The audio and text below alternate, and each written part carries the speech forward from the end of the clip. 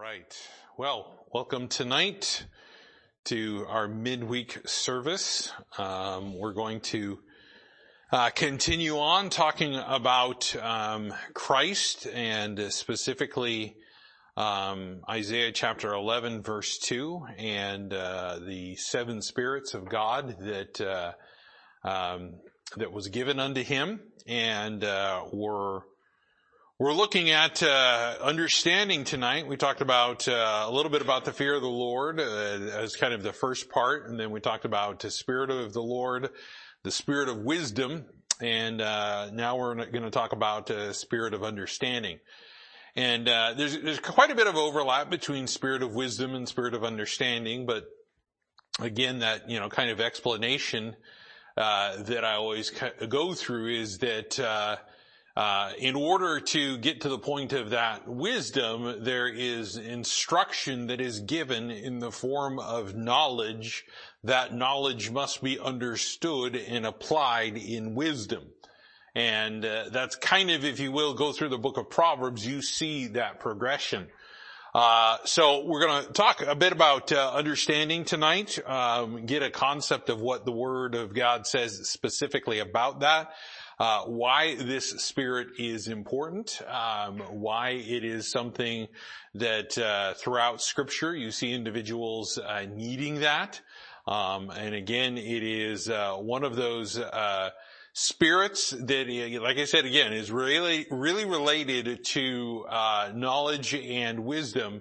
And we're going to see that kind of right out of the gate when we start talking about it. But let's go ahead and open with a word of prayer, and we will get started tonight. Dear Heavenly Father, I thank you again for this opportunity, Lord, to just engage in study and look to your word for guidance and direction. I pray, Lord, that as we look to this topic this evening, that you would just give us that understanding that comes through your Holy Spirit. That as we see the knowledge of you and who you are clearly given to us in your word, that we would learn from you, that we would understand the concept, and that we would take those things and use them, Lord, to grow in you, to mature, to make decisions that to glorify and edify, glorify you and edify one another. And again, Lord, that tonight we would just have that attentiveness that we really truly need. I pray, Lord, that you would be with me and just be with my mouth and my mind, that the things tonight, Lord, would be pleasing unto you that are said. Thank you again for all that you've done for us. And this I ask and pray in your Son's name, Jesus Christ. Amen.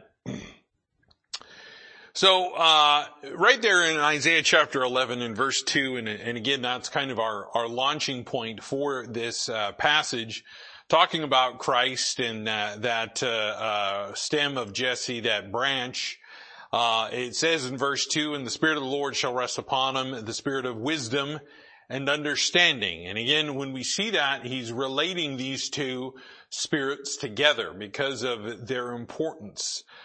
These spirits, really are tied together. You cannot separate the two.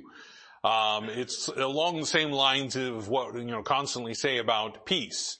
The scripture says that peace and righteousness have kissed each other, meaning that they are very closely, if you will, intimately connected, and you cannot separate one from the other. That's why we cannot have peace in this life except through the righteousness of Jesus Christ. When people start talking about having peace and safety, as the Bible says, sudden destruction comes upon them. They think everything is all well and fine and everything's great, and then next thing you know is everything's flying apart. And that's because man is involved. Man tries to bring about peace through very, if you will, evil ways sometimes, and tries to say this is the best way to go about doing it. This is the best way that we can attain it. Well, that's not true. The best way to do it is through Jesus Christ, not through mankind. The best way to obtain peace is obviously through the shed blood of Jesus Christ. That's where it starts. You make peace with God, and you'll start making peace with others.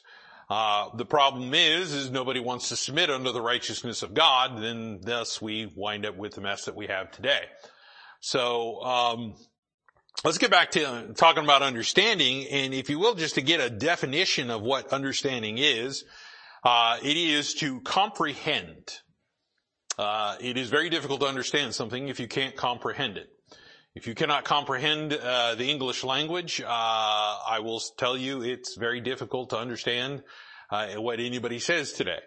If somebody is incomprehensible and you cannot understand their speech, and let's say they're speaking Cajun and you don't speak fluent Cajun, you're going to have no idea what that person just said, because it is just completely different. If somebody comes and speaks a different language, you're not going to comprehend it because you don't understand it. So the kind of the base root form of the definition of understanding is to comprehend. It is specifically to receive the ideas that are expressed or intended to be conveyed in writing specifically or in a book.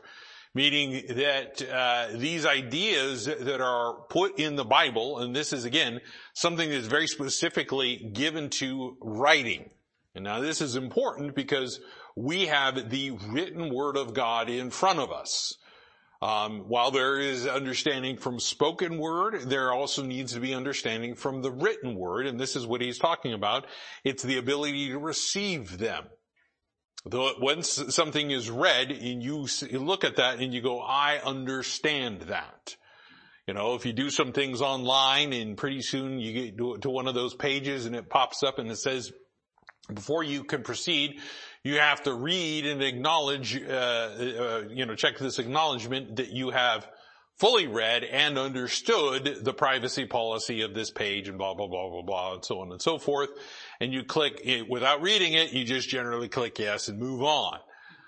It's kind of how those little things work. But to really truly understand, you have to receive it. If you want to truly understand God, it's more than just having a knowledge of Him. You have to receive that knowledge and understand it. You actually have to take that knowledge and do something with it. If you don't receive the Word of God and you don't receive what God writes down and you don't receive what He tells us, then you're not going to understand who God is. You're going to wind up having a situation where you think God is one thing and God's going to say, I'm not that. And it's going to wind up in a severe disappointment because again, there was no purpose to go about seeking God and seeking His, who He is and His will and His Word. It's also defined as to know the meaning of something. When you take a look at the book of Proverbs, he talks about, looking at the dark sayings and having an understanding of them. The book of Proverbs is not just casual common sense. If it was casual common sense, I think a lot of people would be doing a lot more of it. However, there is a deep spiritual meaning with each one of those proverbs. People have, trying to apply those elements and principles from Proverbs, expecting blessings and benefits without the spiritual component. That's humanism. You're just trying to better yourself without getting to know who God is. And all of those proverbs have a spiritual principle tied to them that is dark, meaning that you have to get the light. You have to get in there and search it out.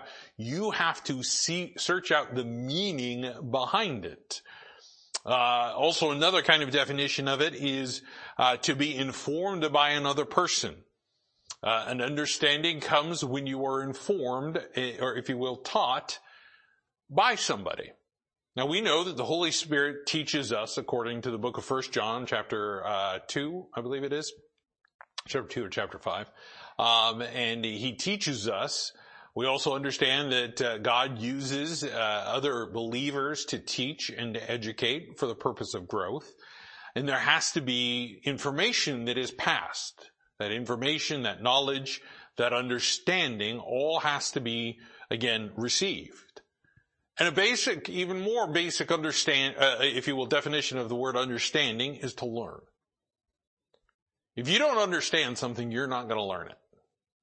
It's just that simple. If you can't learn something, you will never understand it. It creates this problem. These all go hand in hand to bring about, if you will, a clear definition of what the Bible is using understanding about. So let's take a look at a couple of examples, and let's turn over to the book of Exodus chapter 31. Exodus chapter 31. When we take a look at what God uses the spirit of wisdom to do, he uses the spirit of wisdom specifically to convey knowledge, to be able to accomplish something. So much as we were talking about the Spirit of the Lord, which is an enabling spirit, it allows us and moves us to do things and gives us that ability to do it. The same thing can be said about the spirit of understanding.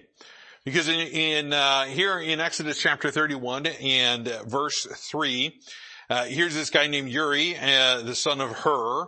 And God says this, I have filled him with the Spirit of God in wisdom and in understanding and in knowledge in all manner of workmanship, to devise cunning works, to work in gold and in silver and in brass and in the cutting of stones, to set them in the carrying of timber, to work in all manner of workmanship. God gave this man an ability. God gave this man an ability. I'll tell you, there are certain people that have a knack for certain things. It's a God-given talent. It's a God-given talent. A perfect example. If I was to go work with Mike Nemeth, he'd probably fire me after an hour. my delicate soft hands. It's too much. I go out there and I don't have a gift of putting stone up on a wall. I just don't have that gift. That's something that God has given him. Just like I wouldn't ask him to write a legal document. I mean, some people have it, some people don't. But I look at this and I see the purpose of why Christ would have this. To be given the knowledge, given the spirit of understanding, to be able to do the works and accomplish the works that the Lord had given unto Jesus to do. I mean, here he is in the flesh, and he is setting about to do the work of the Father, the will of the Father. There had to be an enabling, because remember, he came as we are. We show up into this life, we're a blank slate. We don't have, if you will, sometimes these abilities already preloaded. Some of them come developed later on through the course of it as the Lord gives us that spirit that he talks about in wisdom and knowledge and understanding so that we can do these things. So in the process of making all of this stuff for the temple, the tabernacle here, God's telling Moses, I've given this guy Uri, he's got the knowledge and the understanding to accomplish this. You go to that man. And could you imagine that? Out of all the millions of people that are surrounding him in the middle of the desert, God says, go find that guy. Specifically, he says, I want you to go to the tribe of Judah, find the son of Hur, and go find Uri.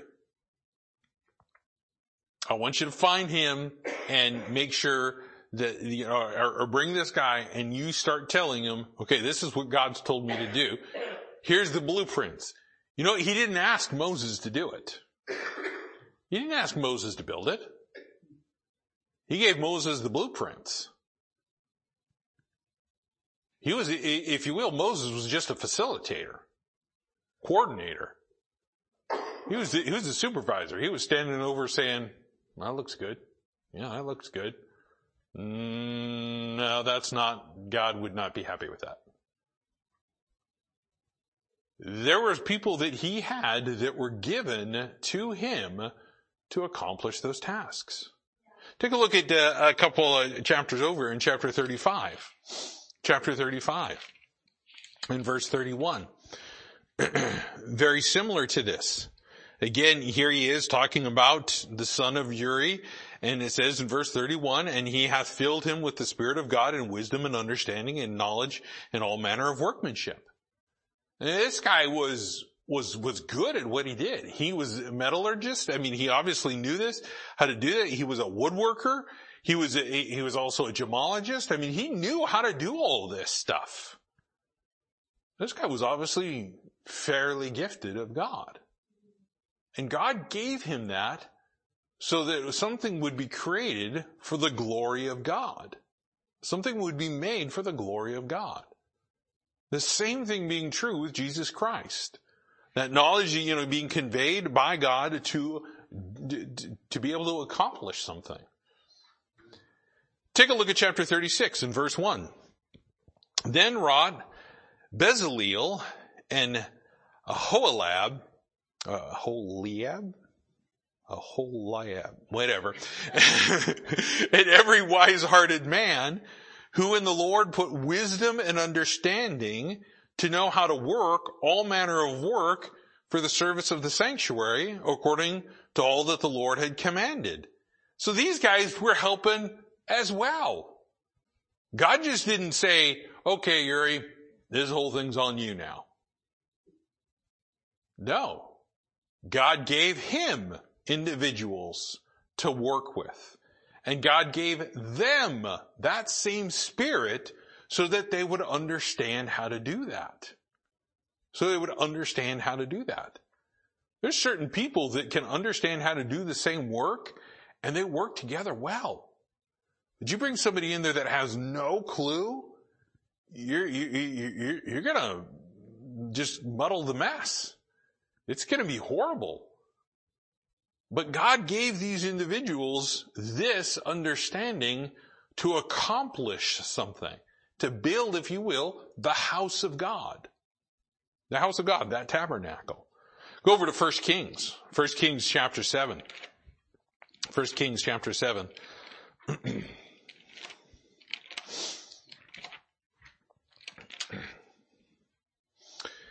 In 1 Kings chapter 7 and in verse 14, here's another situation.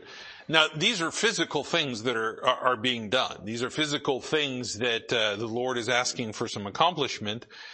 And in verse 13, it says, and King Solomon sent and fetched Hiram out of Tyre, and see here, he was a widow's son of the tribe of Naphtali, and his father was a man of Tyre, a worker in brass, and he was filled with wisdom and understanding and cunning to work all works in brass. And he came to Solomon and wrought all his work. So here he is beginning to work in the temple, and what happens here? God has given Solomon wisdom, and he's like, I know a guy. And this guy can handle this work.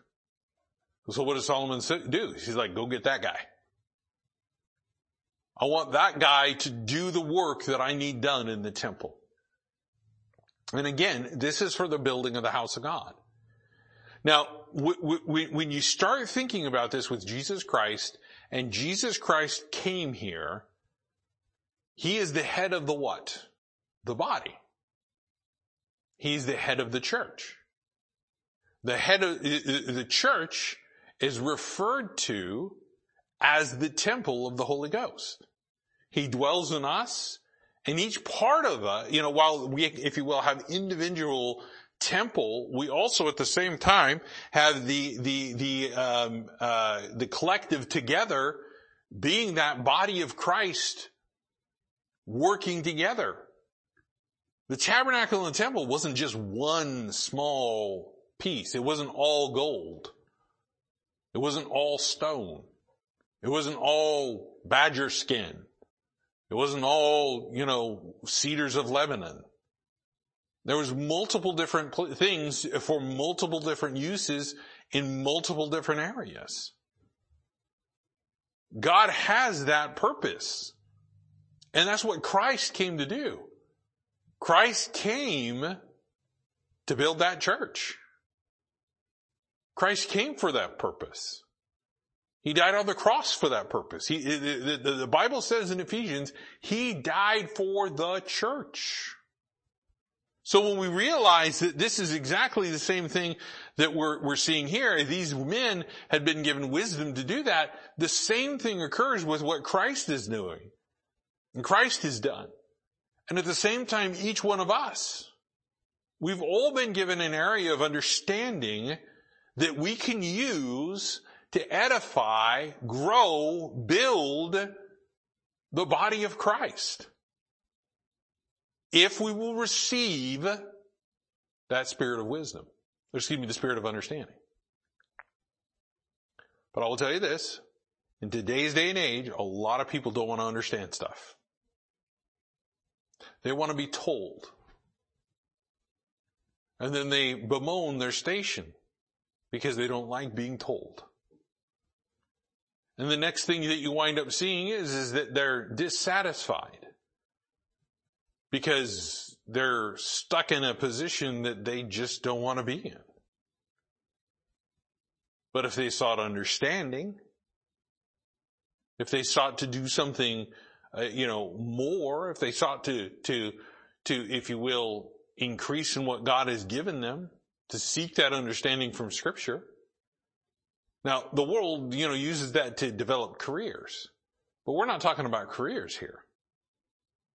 We're talking about growing in Jesus Christ. Some Christians are just happy to be where they're at and not grow at all.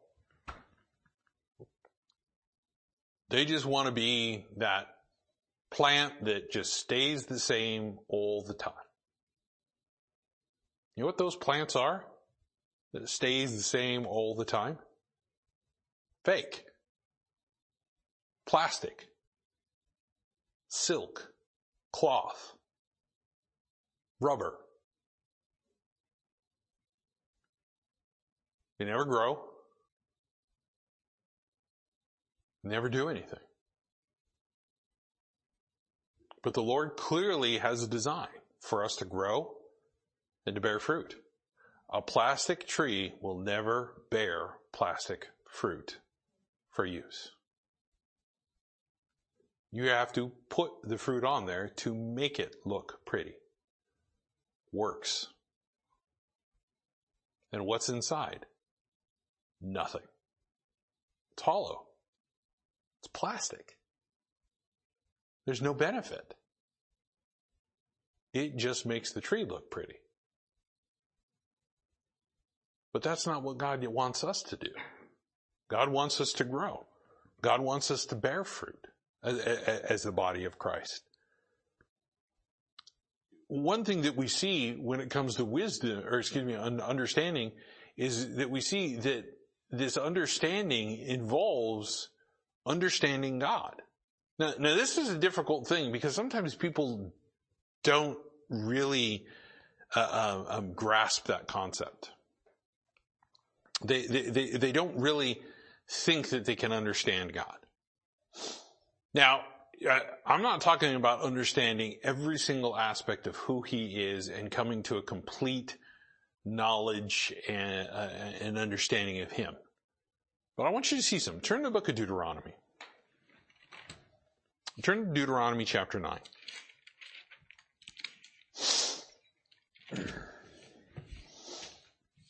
Deuteronomy chapter 9. Every now and then there was these verses, or these, not verses, but these things that pop up in various different, whatever social media feeds and stuff like that. And somebody was giving a brief synopsis of what the Bible was all about, and they were going to do it like in 60 seconds or whatever. So they're going through every single book because it was too much for a Christian to understand. They were doing it in satire, of course. And they got to the book of Leviticus, and the way they describe Leviticus is stop doing gross stuff. And then they came to Deuteronomy and they said, seriously, stop doing gross stuff. I was like, that's good summary. Somebody actually had some understanding and wisdom of what's contained in these books. But in Deuteronomy chapter 9, I want you to see a couple of verses here. In verse 3, this is what God is telling Israel to do, because we see that in verse 1, Hear, O Israel. And it says, Understand therefore this day that the Lord thy God is he which goeth over before thee. As a consuming fire he shall destroy them, and he shall bring them down before thy face. So shalt thou drive them out, and destroy them quickly, as the Lord hath said unto thee. Now again, here he is very clearly, he's saying, you need to understand this. You need to understand who God is and what he's going to do. Now, what does it say there? It says, he is a consuming fire. He's going to destroy them. God is a consuming fire when it comes to wickedness and sin. It will be destroyed. That is inevitable. Read the book of Revelation, you find out. It's pretty simple for us to understand that. But here he is saying, I want you to understand this part about who God is. God, you need to understand, he doesn't like the wickedness. He's going to judge the wickedness, but he's going to do it to bring you into a land so that you have peace and rest. He's like, Israel, you need to understand this. And you know what happened? They stopped understanding. They stopped understanding what God did for them. They stopped understanding who he is. They stopped understanding what he loved and what he hated. Take a look at verse 6, same chapter. He says, Understand therefore that the Lord thy God giveth thee not this good land to possess it for thy righteousness, for thou art a stiff-necked people. And he says, look, I want you to understand something. You're not getting it because you're all that great.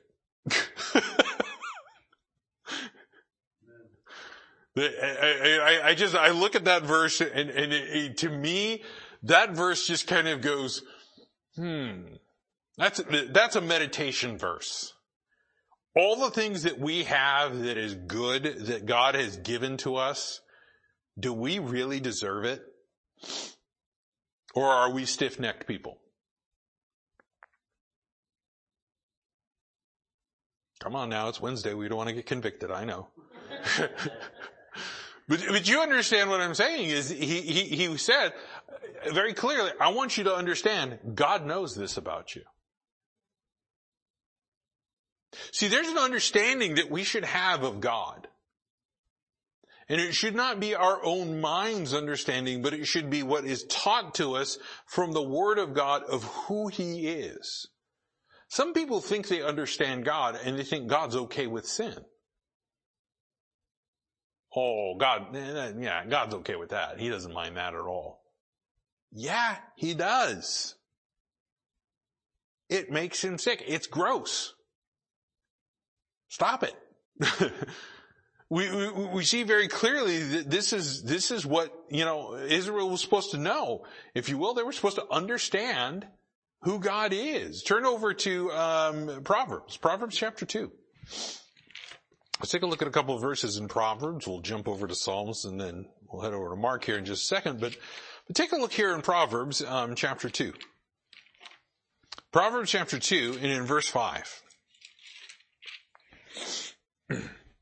Proverbs chapter 2 verse 5, it says, Then thou shalt understand the fear of the Lord and find the knowledge of God. Then thou shalt understand the fear of the Lord. I'll tell you, one of the main reasons why I decided to start with fear of the Lord is because of the overarching theme behind what the fear of the Lord is. People don't know. People have no clue. I guarantee you, do this. If you want to do a little social experiment, find 5 of your Christian friends and ask them, what is the fear of the Lord? And ask them to define it. Without a complete, theological dissertation. And you will find a lot of people will say, I don't know really how to describe it. Then how can we understand it? Then how in the world are we going to get these things that he's talking about that we need to get? Where he says, incline your ear unto wisdom. How are you going to get wisdom if you can't understand? How are you going to get wisdom if you don't understand knowledge?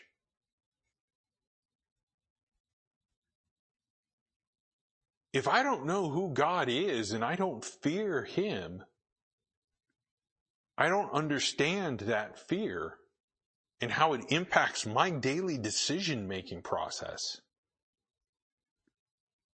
then how in the world can I ever please God by seeking godly wisdom in my life? Turn over to another passage in the book of Psalms, Psalm 107. Psalm chapter 107. Psalm chapter 107, and take a look here at verse 43. I like this verse. Whoso is wise and will observe these things, even they shall understand the loving kindness of the Lord.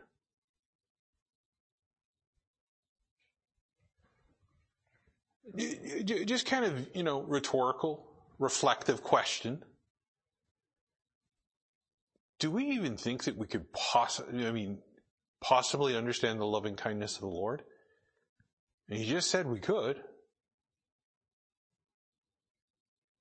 When's the last time you sat down and asked yourself, do I really understand the loving kindness? That's two words put together in the same word to communicate a meaning. Do we even know what loving kindness is? Well, it's when you love somebody, you're kind to them. A little bit more than that. It's a little bit more than that. What is being kind? God tells us to be kind. Tells us to be tender-hearted. Tells us to be loving towards each other. But loving kindness. Could we describe God's loving kindness towards us? Well, you gotta start with Romans chapter 5, verse 8. But God commendeth his love toward us, and that while we're yet sinners, Christ died for us. Just start there. Why? Because we were not lovable. We were not lovable. To look upon our sin, to look upon what we've done, to look upon what we had violated of God, we weren't lovable. When we were committing those very same acts, God knew that we were going to do it, and he still said, I'm going to die on the cross for him. I know what he's going to do. I'm going to die on that cross for him so I can forgive that sin.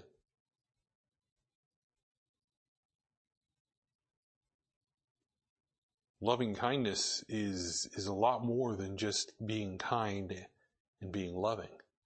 It's putting the two together. But the purpose of why I'm reading this verse is so that we can understand it. Whose is it? It's the Lord's.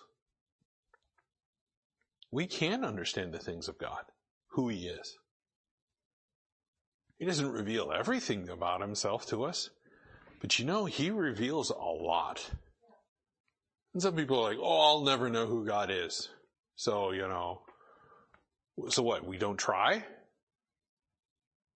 We don't get involved in the Word of God and search him out and seek him diligently, as the Bible says. We don't find out what his will is and what he wants us to do.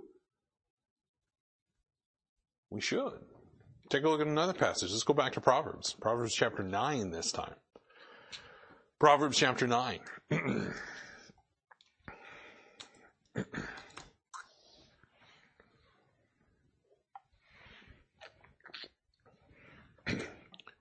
So before I have you read this verse, I want to remind you something. Remember what the Levites and the priests were supposed to be doing? They were supposed to be giving and teaching the knowledge of what was clean and what was unclean, right? Okay? So clean and unclean is very closely related, and you'll find this if you do a study on the word holy. What is holy and what is clean is often put together. What is unholy and what is unclean is often put together. So there's obviously a relationship between those two words. So the priests, that was one of their primary jobs. They were to be conveying the knowledge of what is holy and what is unholy. Specifically in the Levitical law, again, going back to that kind of satirical definition, stop doing gross stuff. That's gross. Don't do that. That's not clean. That's not holy. And when we look at holy, we have to keep it in mind that holy is stuff that is perfect and pure and without sin and without corruption. Keep that little kind of basic definition in mind when we read verse 10. Proverbs chapter 9. What does he say there? The fear of the Lord is the beginning of wisdom, and the knowledge of the holy is understanding. There's a lot of people that have a lot of head knowledge, but they couldn't tell you the difference between sin and righteousness if it was sitting there right in front of them wearing name tags. Because they really can't discern what is holy. That's a sad thing when we think about a Christian. I don't expect the world to understand the difference. It's pretty clear they don't. And they go out and they do all sorts of stuff. And just crazy stuff. Bizarre stuff. Stuff that you look at and go, yeah, stop doing gross stuff. But you look at this and he says that we can have we can have an understanding. We can have an understanding. And the knowledge of the holy is understanding. So it starts off with knowledge, okay, this is clean and this is unclean, and realizing why it's clean and why it's unclean. Today there's a lot of Christians that will try to say, oh, well, this is acceptable, and God says that's not clean.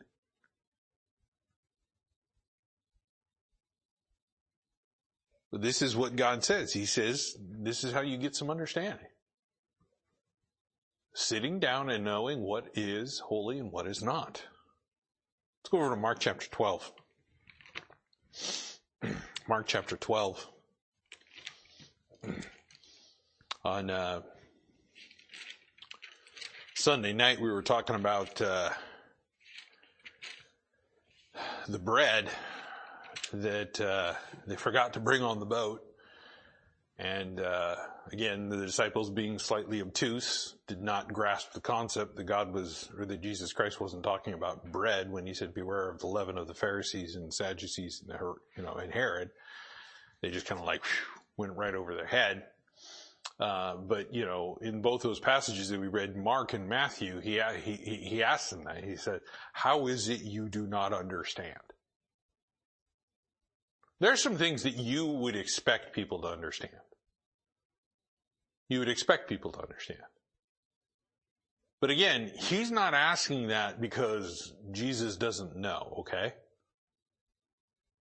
Over there when he's talking about the bread, and I'm sorry I'm not referencing in those verses, but when he said, how is it, he's wanting them to answer that question for themselves. When God asks you a question, he already knows the answer. He doesn't need you to answer.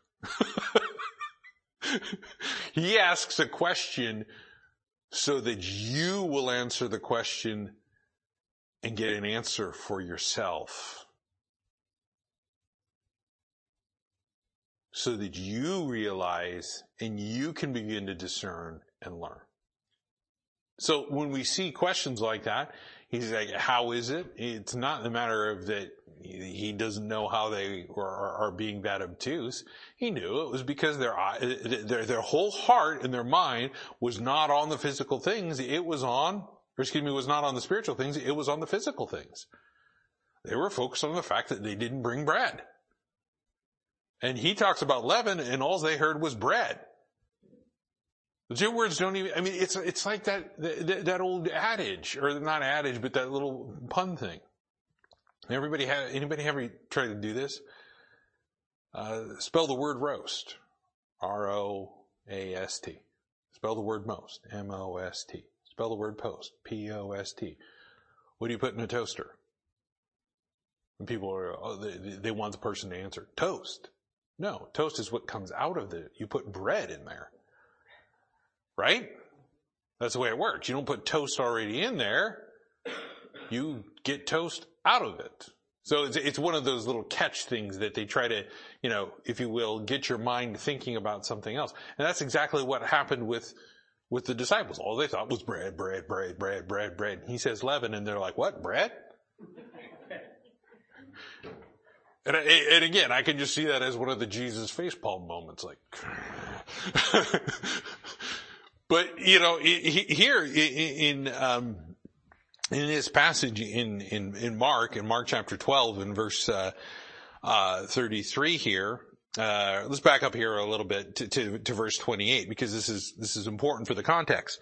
And one of the scribes came, and having heard them reasoning together and perceiving that he had answered them well, asked him, which is the first commandment of all? I'm going to refrain from making commentary on that at this point in time. In verse 29 it says, and Jesus answered him, the first, sequential, first of all the commandments is, Hear, O Israel, the Lord our God is one Lord, and thou shalt love the Lord thy God with all thy heart and with all thy soul and with all thy mind and with all thy strength. This is the first commandment. First. Preeminent, first. As in number one. Not contemporary at the same time in parallel, or if you will, in congruence, first. Sorry. And you're just going to get off that. You can ask me later about why I did that. Verse 32, and the scribe said unto him, well, master, thou hast said truth. For there is one God, and there is none other but he.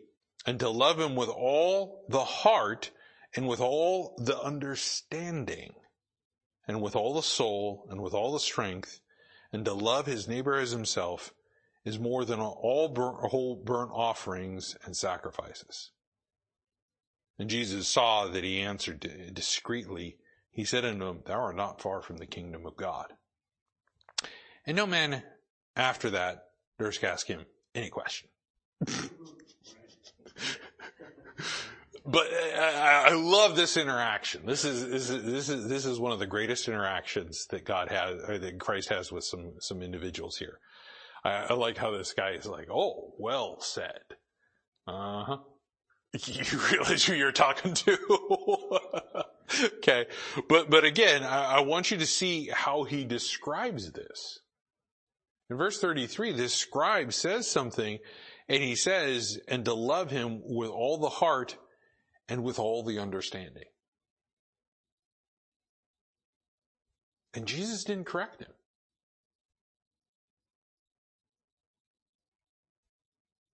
Jesus didn't say, no. No, with all the understanding, let's think about this. How much understanding are we given? If we could quantify it. And if we were to quantify it, let's just say I have 50 units of understanding. Probably more like 5, but 50 units of understanding. I take those 50 units of understanding. Do I apply all of that understanding unto God? Am I seeking God in every area of that understanding? Regardless of what field or subject matter the understanding is about. All All the understanding. This is, in order to love God, there's got to be some understanding of who He is. And some people try to casually love God. They try to casually love God. Well, God isn't something you casually love. He isn't a person that you casually love. He's God that you wholeheartedly love. And you want to understand every aspect that you can with whatever understanding units you have, so that you will love Him more.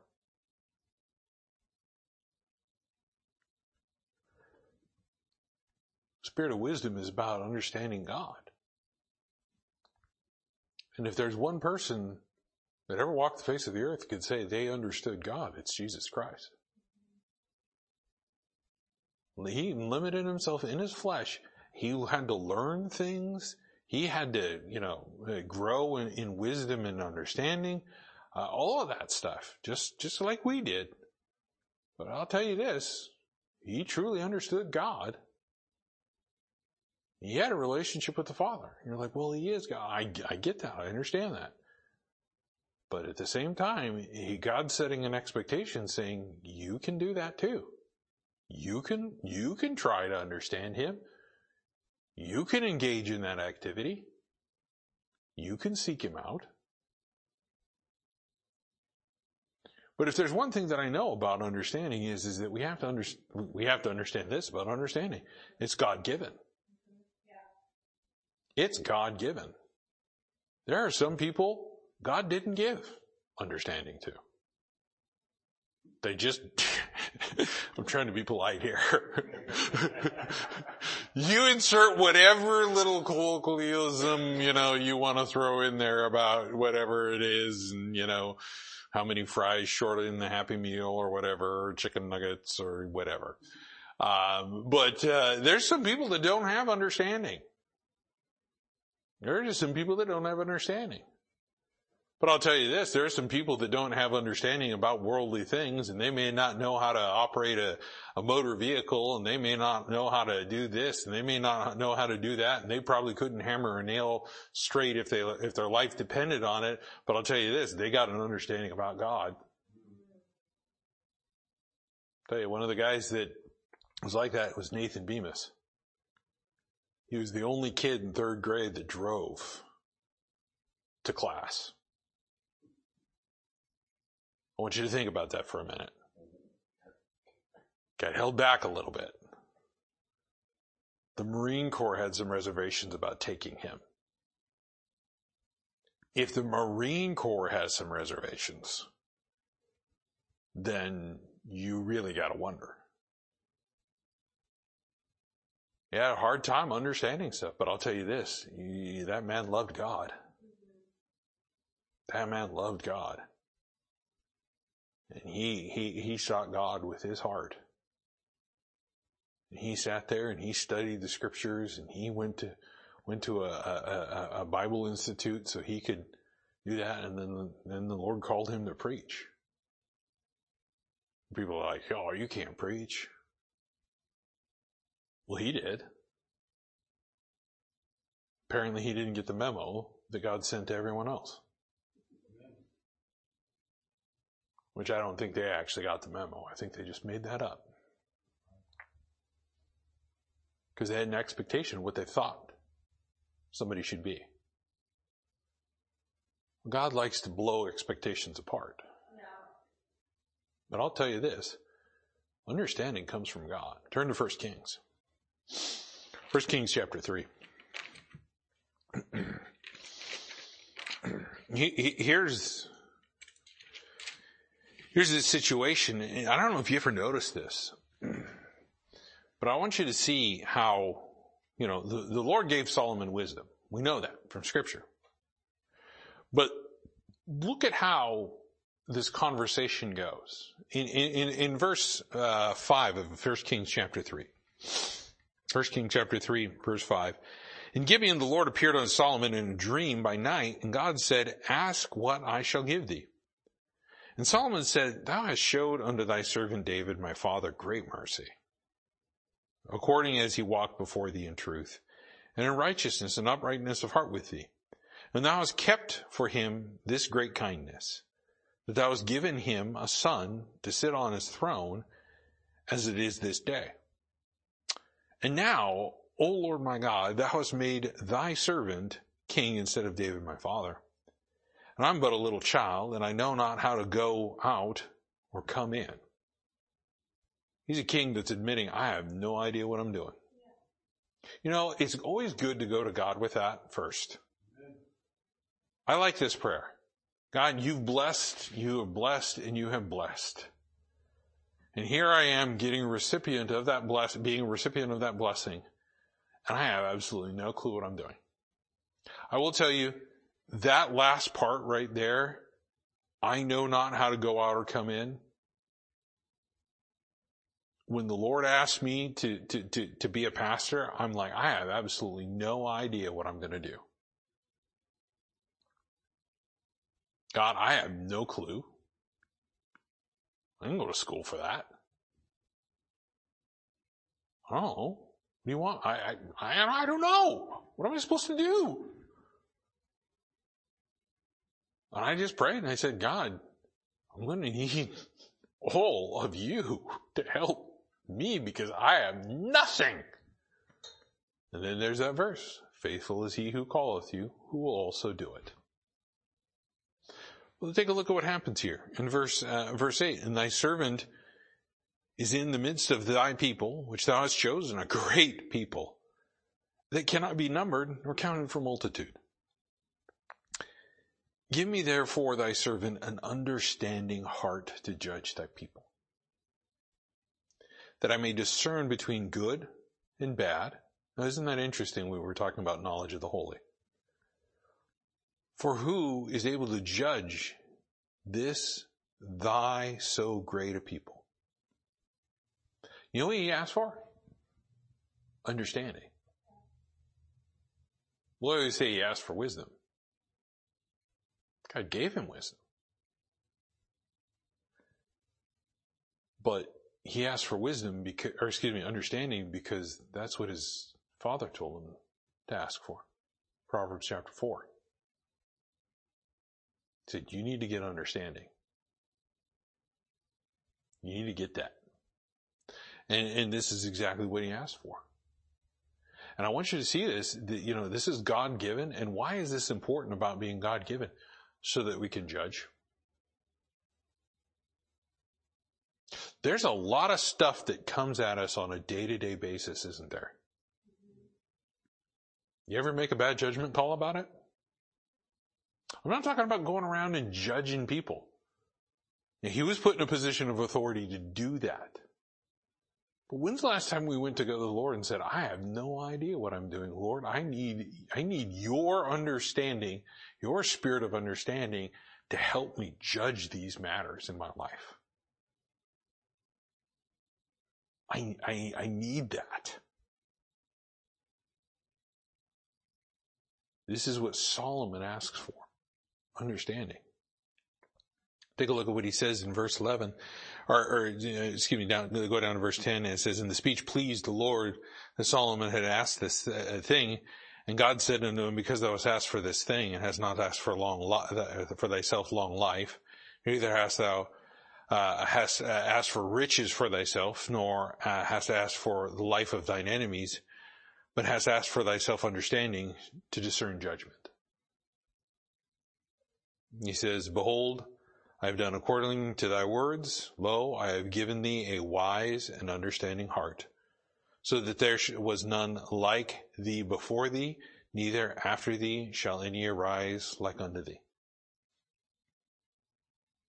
Just because he asked for something that really wasn't even for himself. He just wanted to do right by the people that God had given him to rule over. It's that simple.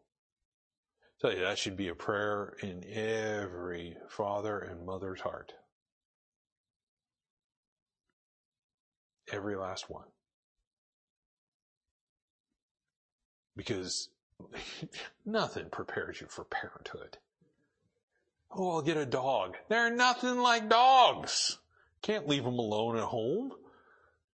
Leave alone. Look, if you cage up your child, you're going to get a call from Child Protective Services.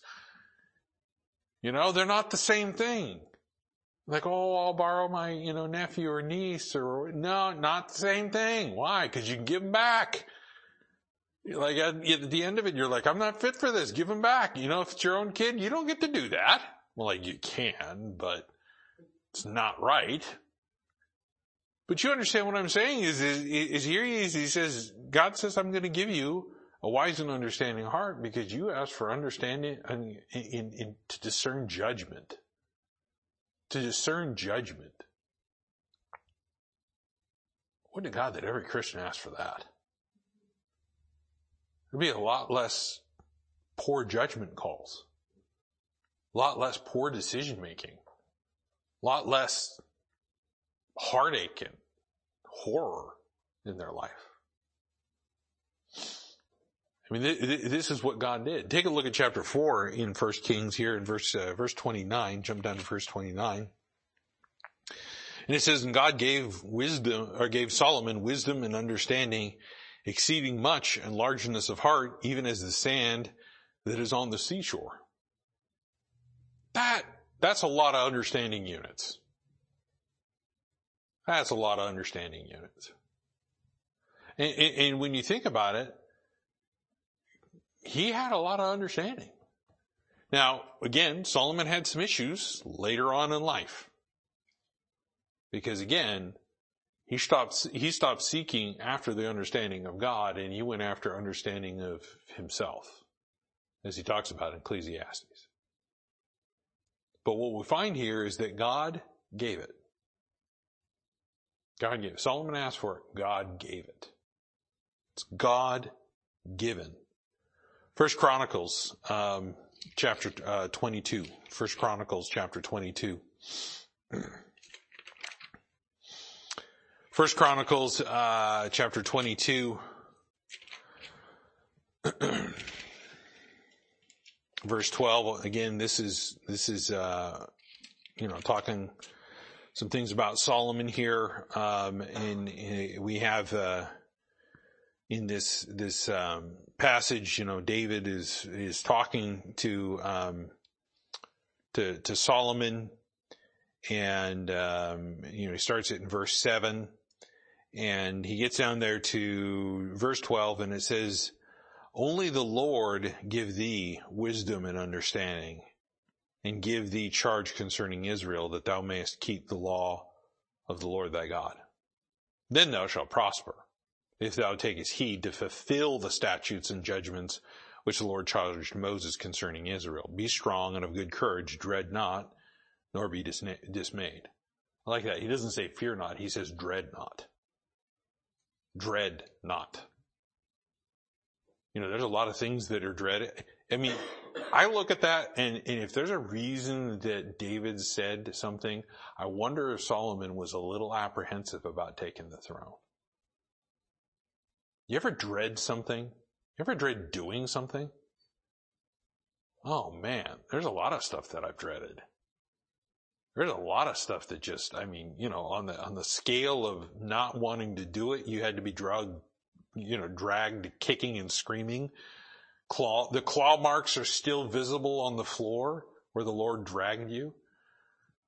I mean, it's just, yeah. It's amazing to think that, but there was dread. And he tells them, don't dread it. Don't dread it. Be strong and of good courage. Why? Because again, only the Lord give thee wisdom and understanding. You know what David's saying? The only way you're going to get through this, Solomon, because you can't escape it right now, you're going to be king. The only way that you're going to do this successfully is with God.